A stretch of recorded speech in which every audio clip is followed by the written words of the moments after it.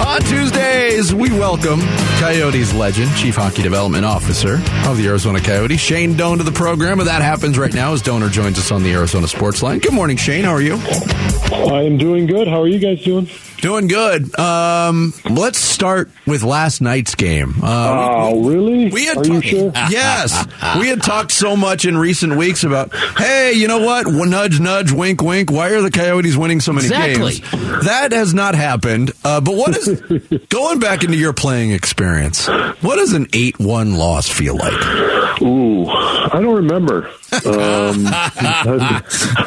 I blocked all those ones out. Right. No, that's a tough one. That is not a fun night, especially when it's following a 7-2 loss. Yes, and the 7-2 loss was to a team that you probably view in the same category as how we view ourselves. So.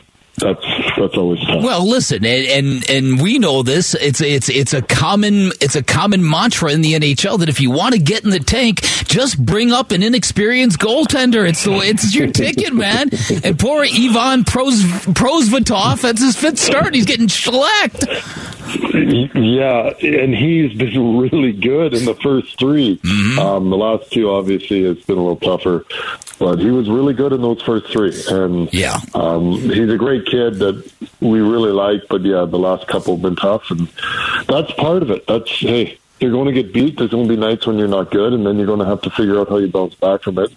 That's the part in the process of learning how to become a pro, because you don't get paid. You don't get paid to play the games. You get paid to win games. That's just what professional athletes are supposed to do. And I think sometimes you get confused and thought that, my job is just to show up and try hard. But your job is to win, and now you got to figure out a way to bounce back from something like that. Yeah, and bouncing back from a 7-goal loss normally involves traveling to another city, but not this time. They got to stick around in the same city and stew in it for 2 days, Doaner. That's cruel. Oh, not only that, it's like Seattle played us last night, then they're in Vancouver tonight, and then they come home and play us again on Thursday, and the whole time we're just sitting there waiting, and that's not. You don't really want to sit and wait on a 7-goal loss. That's when you lose by a touchdown in hockey. That's never a good thing. Yeah, no, that's not a good thing. I want to ask you something. I read a very interesting essay in The Athletic written by a longtime hockey writer who laments the fact that it feels like something has been lost in the sport of hockey because fighting hasn't been eliminated. It's certainly down, and the brawls, the full-on brawls that used to kind of dot the NHL every now and again, they just don't exist anymore. That roguish wild side of hockey, what are your thoughts on that? The idea is that there's much more skill in the game than ever before, and you don't find multiple enforcers fighting on a nightly basis. What are your thoughts on this whole issue? I'm real curious about it.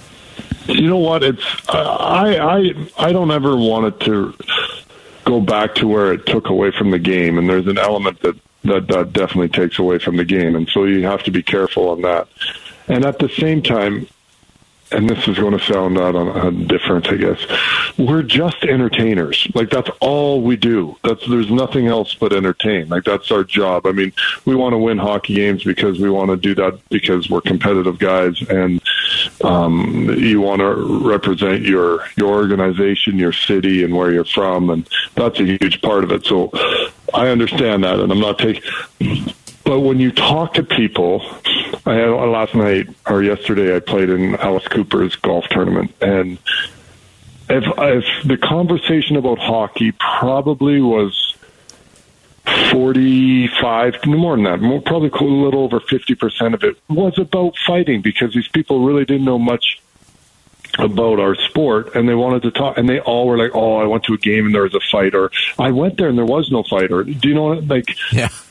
And part of it is like, well, you need to understand who you are a little bit, I think, in our league. And the people that are getting rid of it, that want to get rid of fighting completely, either overvalue the importance of hockey in thinking that it's more valuable to culture than it is, or undervalue it in the fact that we're entertainers. That's just what we are, and that's what we're supposed to do.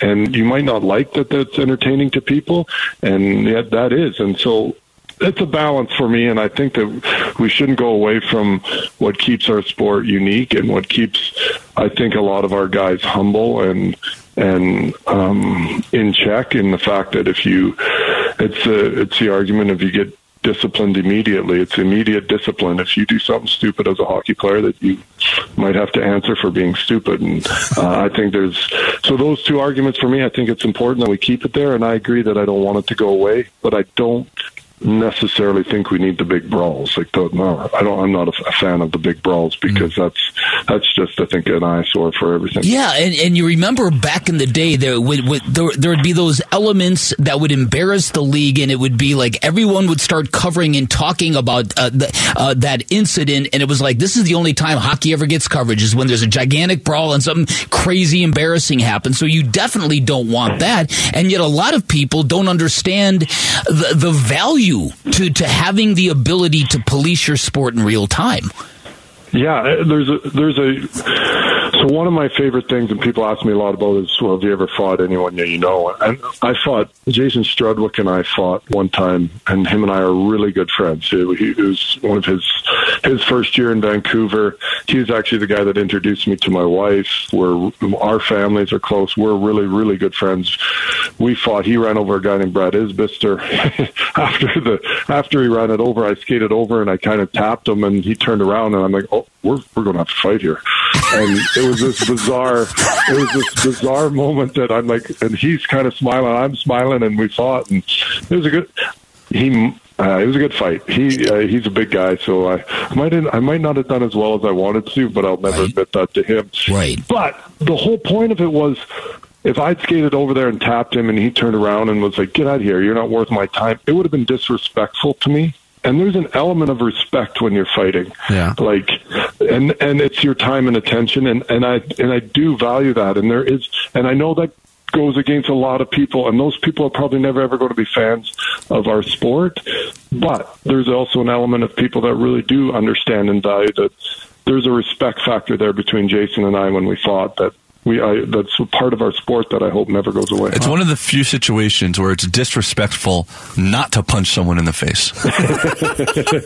Well, yes, it is. But it's disrespectful for him to say, I wasn't worth his time. Yeah. Like, if he'd looked at me and been like, you're not worth me fighting, then it's like, that's the ultimate disrespect to me. At least if he flattens you, at least he showed you a level of respect.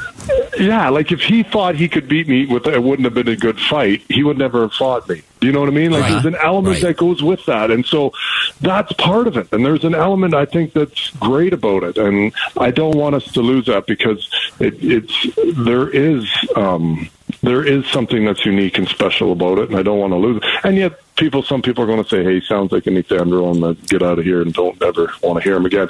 But that's not what it is. When you boil it down to to what is important in our sport, I think. The most important question on this subject is Doan versus Strudwick available on YouTube. Vinny's going down a rabbit hole. There it is. Jared, get out of here. December 6th, 1998.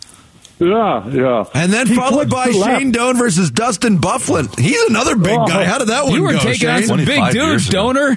Where was your enforcer? Who had your back? I was a young guy. I had to do it myself then.